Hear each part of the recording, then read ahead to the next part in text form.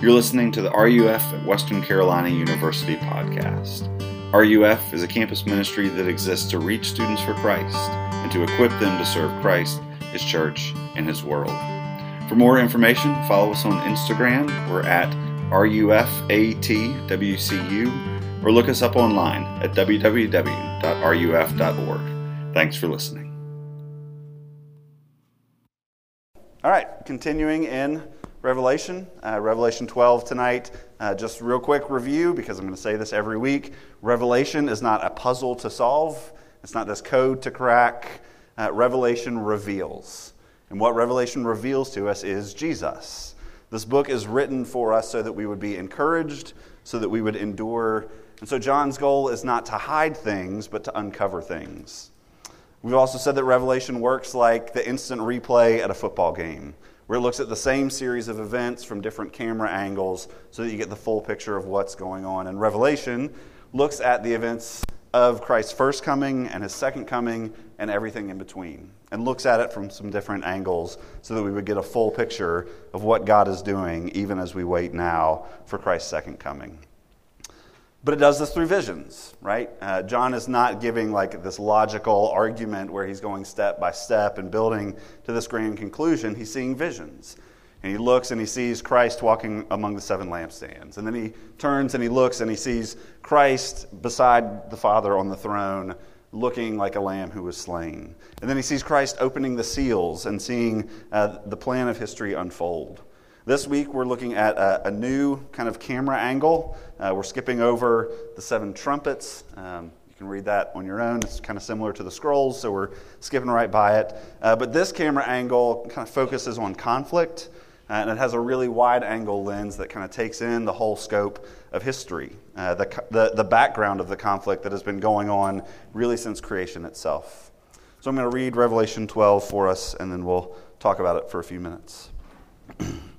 A great sign appeared in heaven, a woman clothed with the sun, with the moon under her feet, and on her head a crown of 12 stars. She was pregnant and was crying out in birth pains in the agony of giving birth.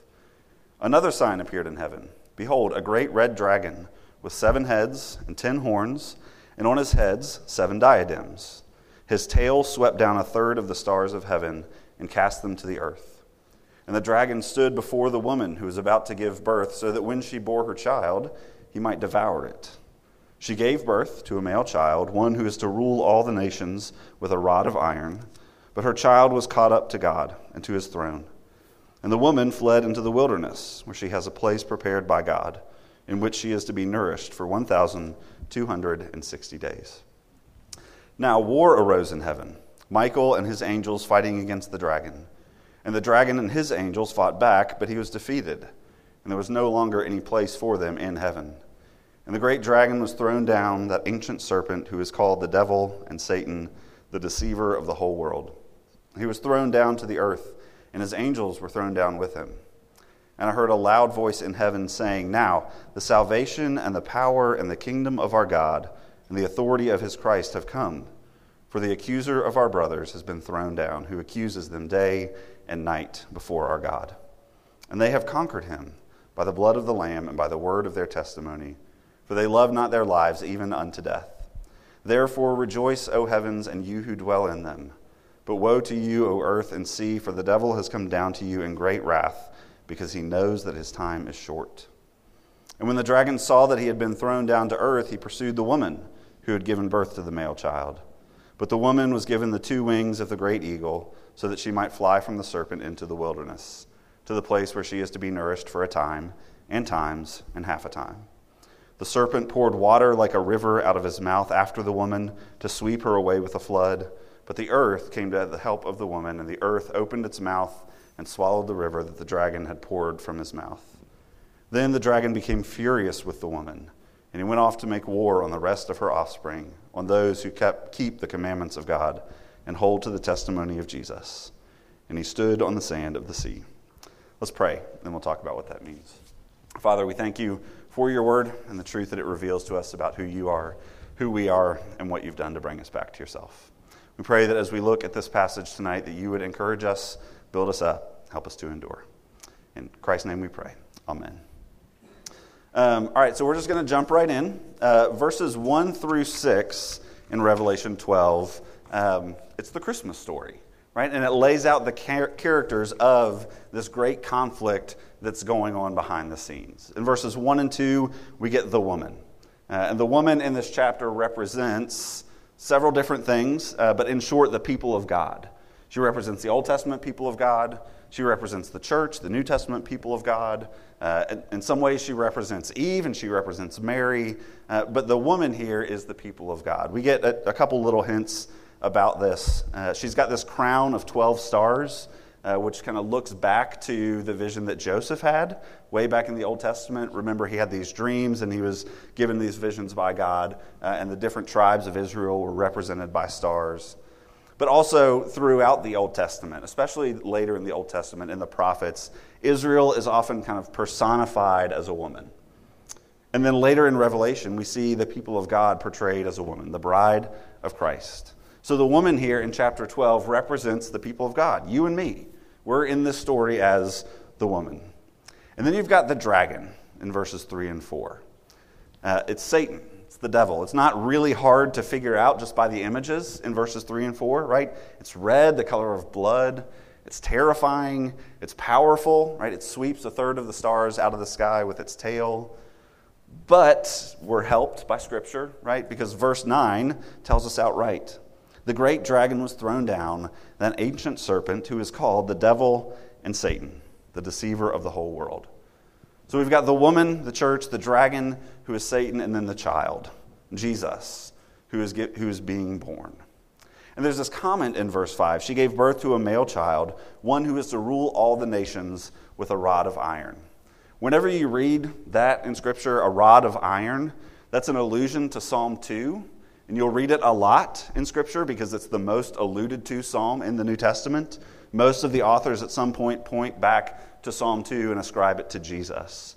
Because Psalm 2 is all about the futility of opposition to the Lord's anointed. It's all about this question of why do the kings of earth keep struggling against the one that God has appointed? And Psalm 2 points us to Jesus, points us to Christ. And so whenever you see somebody holding a rod of iron, you're supposed to think Jesus. And what John is saying in these first 6 verses is that this is the conflict behind all conflicts, right? Satan versus the people of God and the Son of God. And if you're not a believer tonight, or maybe if you are a believer, that sounds Looney Tunes, right? That sounds bananas. Really? Spiritual warfare.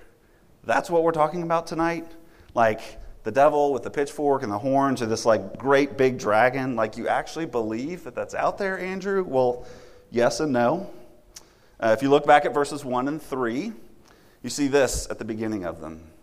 A great sign appeared in heaven. In verse 3, another sign appeared in heaven. When John is talking about the dragon and about the woman, he says that they're both signs. And what do signs do? They point to something beyond themselves, to something real. My answer to the icebreaker tonight, what are you doing for fall break, is that me and my wife are going west. We're going to see Grand Canyon, Zion National Park, Bryce Canyon. Really excited about it. And the first weekend, our hotel is in this little town that's right at the entrance to Grand Canyon National Park. Our hotel is within sight of the sign for the Grand Canyon. And one of the things that we'll do when we get there is we'll walk around and see the town and go out to eat and maybe take a picture by the sign.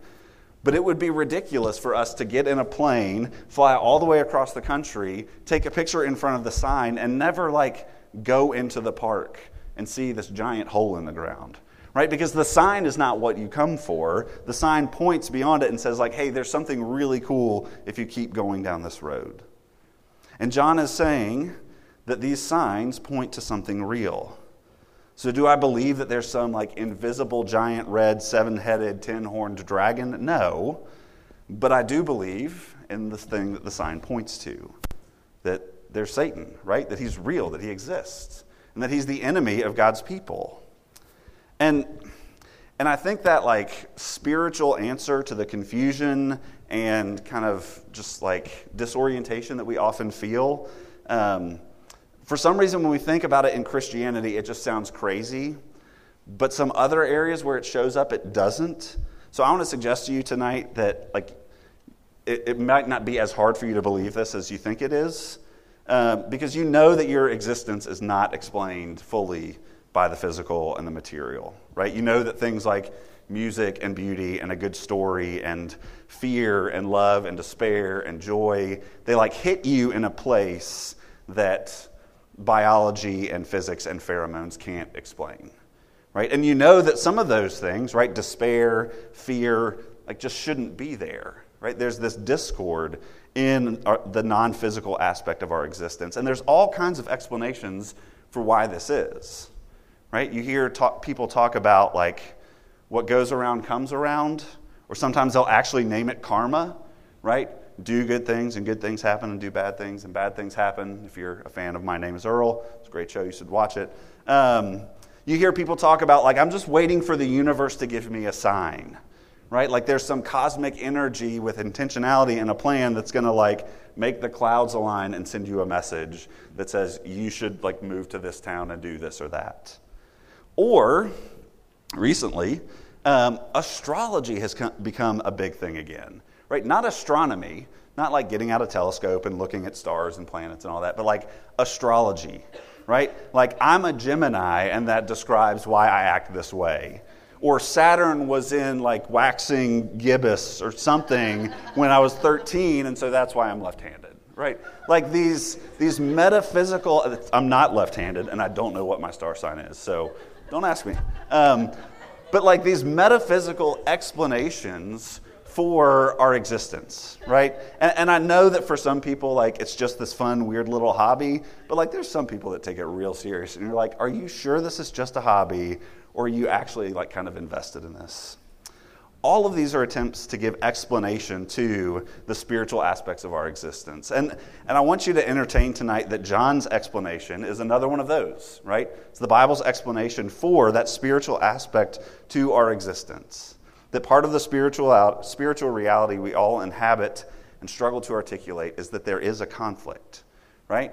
I'm not asking you to buy in 100%, but just try it on, see if it fits with your experience. So what is this conflict? We see it in verse 4, right? The dragon is lying in wait to devour the child of the woman that hasn't even been born yet. Why? What's going on here? What are we supposed to think of? Well, this is actually not the first time in the Bible that we see these three characters together: the woman, the dragon, and the child. All the way back in Genesis 3, after the fall, God makes a promise to Adam and Eve, and a promise/threat to the serpent, the one who deceived Adam and Eve. In Genesis 3:15, God says this: I will put enmity, hatred, between you, serpent, and the woman, and between your offspring and her offspring. He shall bruise your head, and you shall bruise his heel. All of the characters are there, right? You've got the serpent, right? The deceiver, who in the garden is a serpent, but here in Revelation, the end of history, right, the incarnation of Christ is this huge, terrifying dragon. You've got the woman, Eve. But by the time we get to Revelation 12, by the time we get to the incarnation, she's become not just one person, but a people, right? John describes her as standing on the moon with this, robed with the sun or something like that. She's this bright, radiant people. And you've got the child. In Genesis 3, it's just the promise of a child, but in Revelation 12, we are in the delivery room. And it is because of this promise that the dragon is there, trying to devour the child. It's actually because of this promise that the story of the Old Testament happens, because Satan over and over and over, the dragon, tries to stamp out the line of Eve, tries to overcome the people of God so that this child will not be born. Sometimes he does this by extermination, right? Pharaoh in Exodus murders a whole generation of little Hebrew boys, right? And enslaves the rest of the people. Sometimes Satan does this by perversion, by what we call apostasy, walking away from God, right? Corrupting the people of God and leading them away from him.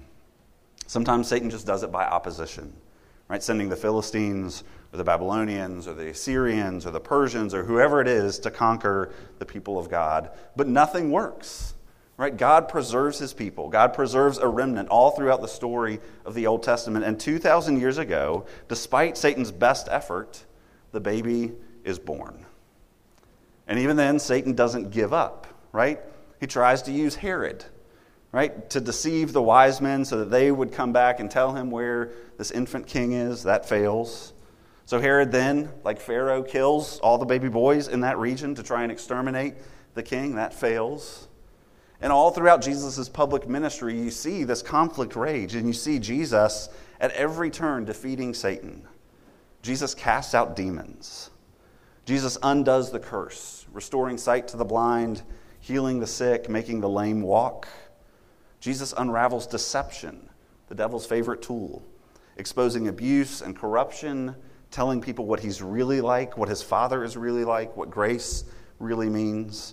Over and over and over, Jesus is unraveling the work of Satan. And there's one time in the Gospels where, like, Jesus himself pulls back the curtain to let the disciples see that this is what's going on.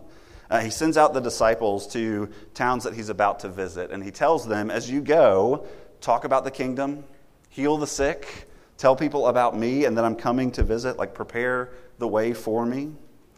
And when Luke writes about their coming back to Jesus, he says, the 72 returned with joy, saying, Lord, even the demons are subject to us in your name. Jesus' power, Jesus' authority is so great that even his followers are given authority over Satan. And then Jesus says to them, I saw Satan fall like lightning from heaven. Which sounds an awful lot like Revelation 12. The great dragon was thrown down, that ancient serpent who is called the devil and Satan, the deceiver of the whole world. He was thrown down to the earth, and his angels were thrown down with him. Because of the ministry of Jesus, Satan is cast out of heaven. He's no longer welcome. He no longer has a place there. He and all his angels thrown out. We'll come back to that in a minute. Ultimately, Satan has Jesus killed, executed on a cross as a criminal. But like at what looks like victory for Satan and defeat for Christ, at that moment, his weapon is turned against him. Christ raises from the dead because death cannot hold the child, and he's taken up to heaven, as Revelation 12:5 says. And from there, he rules and he reigns. Satan has been defeated. Genesis 3 language, his head has been bruised or crushed. And the child is taken up to heaven, caught up to God, not because he needs protection, but because he won. And so what does Satan do now? Look at verse 13. When the dragon, Satan, saw that he had been thrown down to the earth, he pursued the woman who had given birth to the male child. Or verse 17. Then the dragon became furious with the woman and went off to make war on the rest of her offspring. Who are they? Those who keep the commandments of God and hold to the testimony of Jesus. Although he's been defeated, Satan refuses to admit it. He refuses to quit. He's like an army that loses a war, and instead of just surrendering and laying down their arms, he retreats into the jungle and he goes guerrilla. Right? He strikes from the shadows, he disrupts and sows chaos and seeks to undermine any authority and rule. And who is Satan targeting with this work?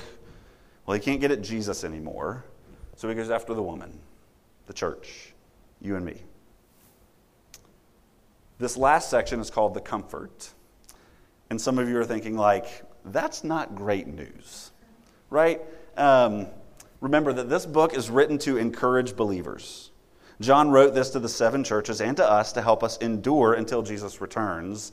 But this seems like a pretty big discouragement, right? Satan himself is coming after the church. What hope do we have?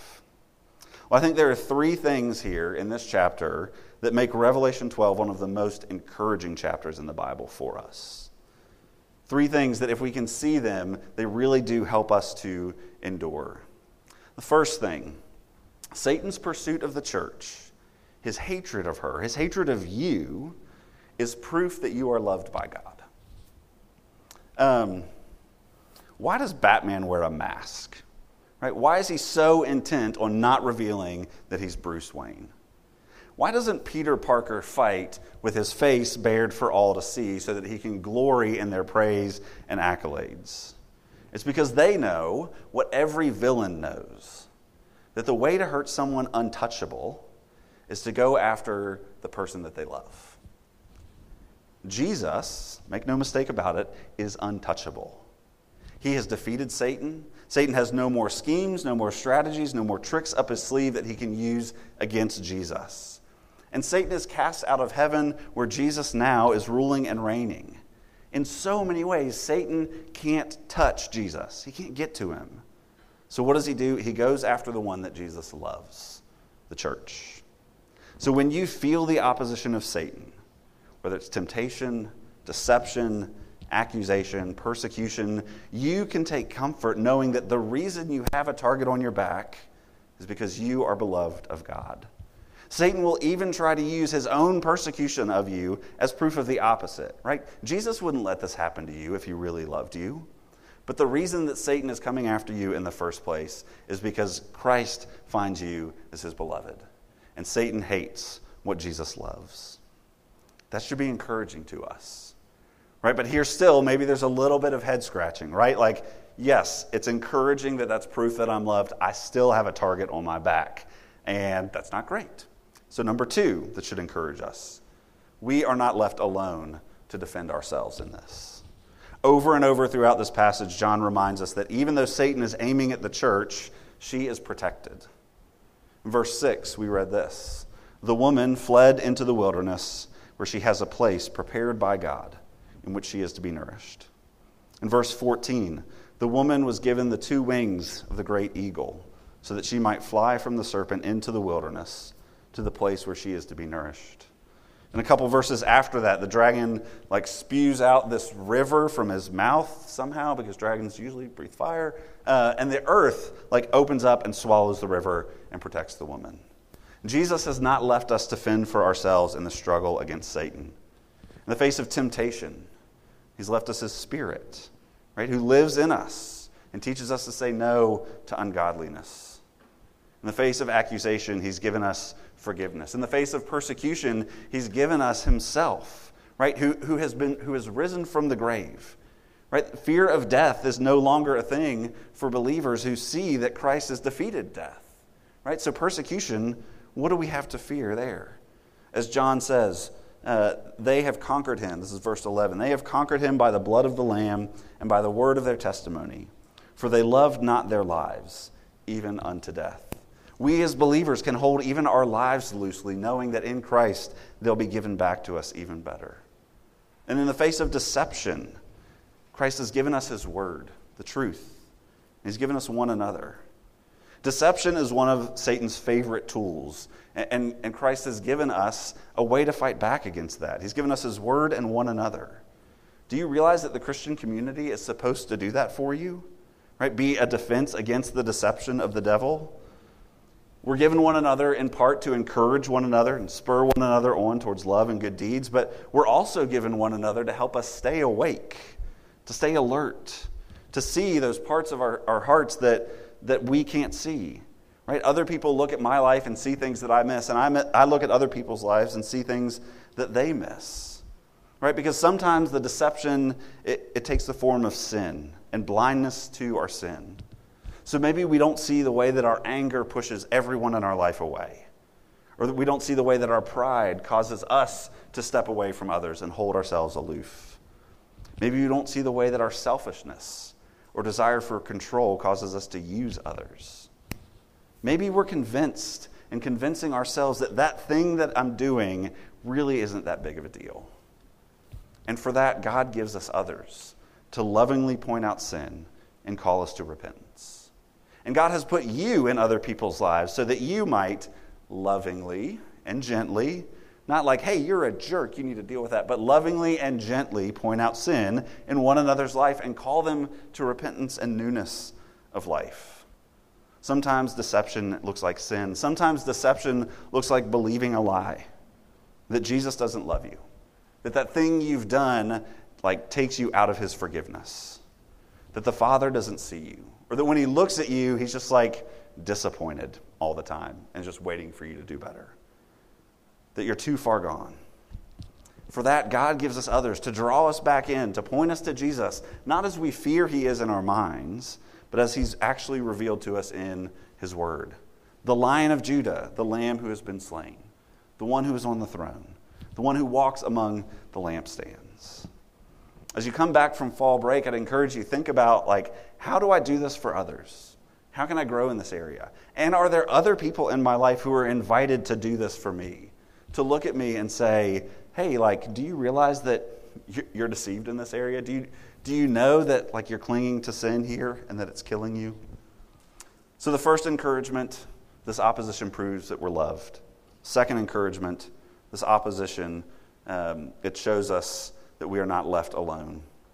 And third encouragement, this chapter, I think, more than anywhere else in the Bible, shows us the pettiness of Satan, right? It helps us look at him and be just you're a child.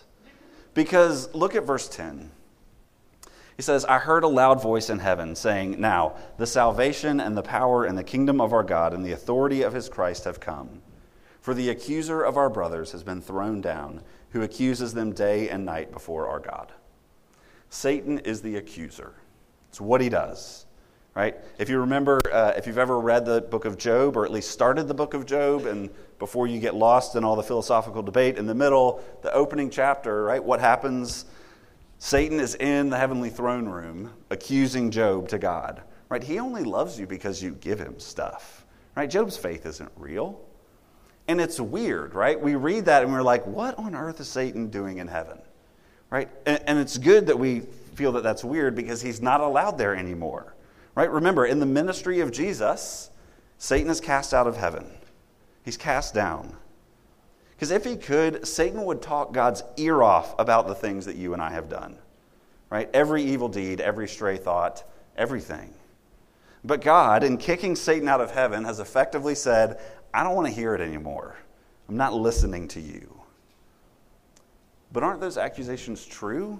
Right? Aren't the things that Satan says about you to some degree true? Aren't we guilty?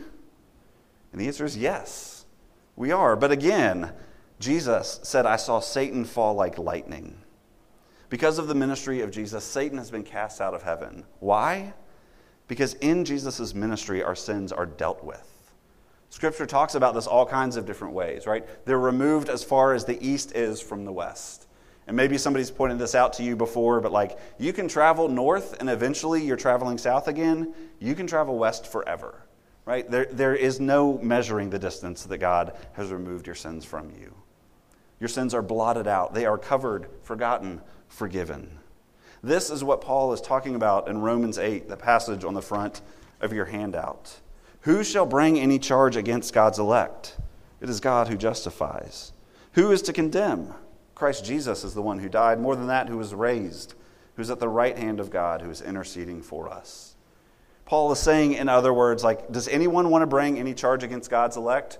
No, good, because God has justified his people. He has said, not guilty. No charge will stand. The verdict has already been given. And yet, Satan is still Satan, right? The accuser is still the accuser. It's in his nature.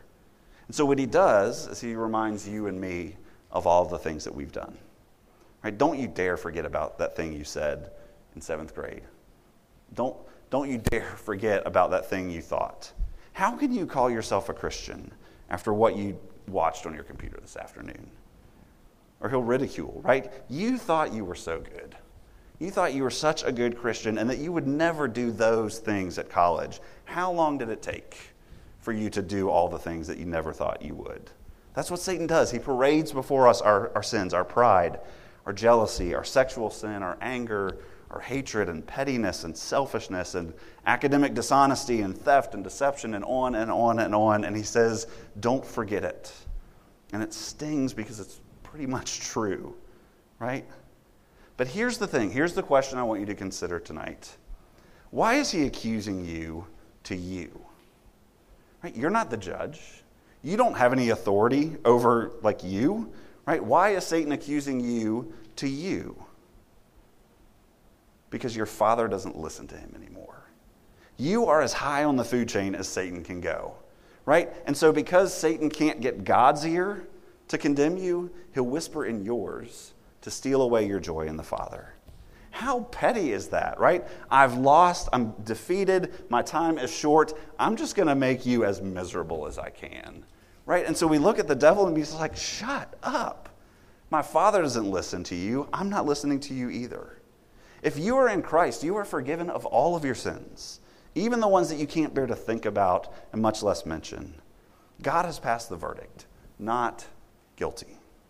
So when you hear the accusations of the devil, when he reminds you of all that stuff you'd rather forget, when he heaps on guilt for things that are covered by the blood of the Lamb, what do you do? If you've read The Lion, the Witch, and the Wardrobe or seen the movie, you know that there's these 4 siblings and one of them is a traitor, right? Edmund comes, he wants to be in charge, he wants to rule, and so he sells out his siblings to the White Witch and says, hey, they're going to meet Aslan at this place called the Stone Table, and it turns out that the witch was lying to him the whole time because, surprise, she's a witch. But he eventually gets rescued and brought back to his family, brought to Aslan's camp, and Aslan is Jesus. It's not a subtle metaphor. And Aslan and Edmund go away, and they have this conversation. And then when he comes back, Edmund is visibly different, and then the witch shows up at the camp. She comes up and she accuses Edmund. She says, Aslan, you have a traitor there, and traitors belong to me. And there's this whole conversation and whole debate that goes back and forth. But C.S. Lewis has this little comment about Edmund. He almost doesn't seem to be paying attention. He says Edmund didn't really listen to what the witch had to say. He just kept looking at Aslan. So what do you do when you hear the accusations of the devil? When he reminds you of all the stuff you'd rather forget? When he heaps on guilt for things that are covered in the blood of the Lamb? You keep looking at Jesus. You say, yes, you're absolutely right. I did those things, and I so wish that I hadn't. But I didn't bring anything to the table to make me worthy of Jesus' love. He loves me because he loves me. And even though I don't have anything, the gospel is Jesus plus nothing equals everything. And I'm in him, and he's mine, and so in him I have everything. So kindly please shut up. Devil, kindly please go to hell. My Father doesn't listen to you, I'm not listening to you either. Revelation chapter 12 shows us the love of God for us, the love of Christ for us. And even the persecution that we experience from the devil is proof that God loves us. And in it we're not left alone. And it shows us how thoroughly beaten our adversary is, that the best he can do is accuse you of things that your Father has blotted out of existence. Look at Jesus, know his love. Let's pray. Father, we thank you for your goodness to us. We thank you for the forgiveness that we have in Christ. Just how thorough and complete it is, that so much so that you won't even listen to accusation against us because it's been dealt with. It's been covered. It's been forgiven. Father, we know that in our heads. Help us to believe it in our hearts. When we feel the accusations of the devil, when we feel temptation and persecution and discouragement, and when we see others being deceived, Father, help us to remember your love for us. Help us to know that that's proof of your love for us. Help us to remember that we're not alone. And help us to just keep looking at you and enjoying the forgiveness that you've given and live in joyful response to that. Do this, we pray, for we ask in Christ's name. Amen.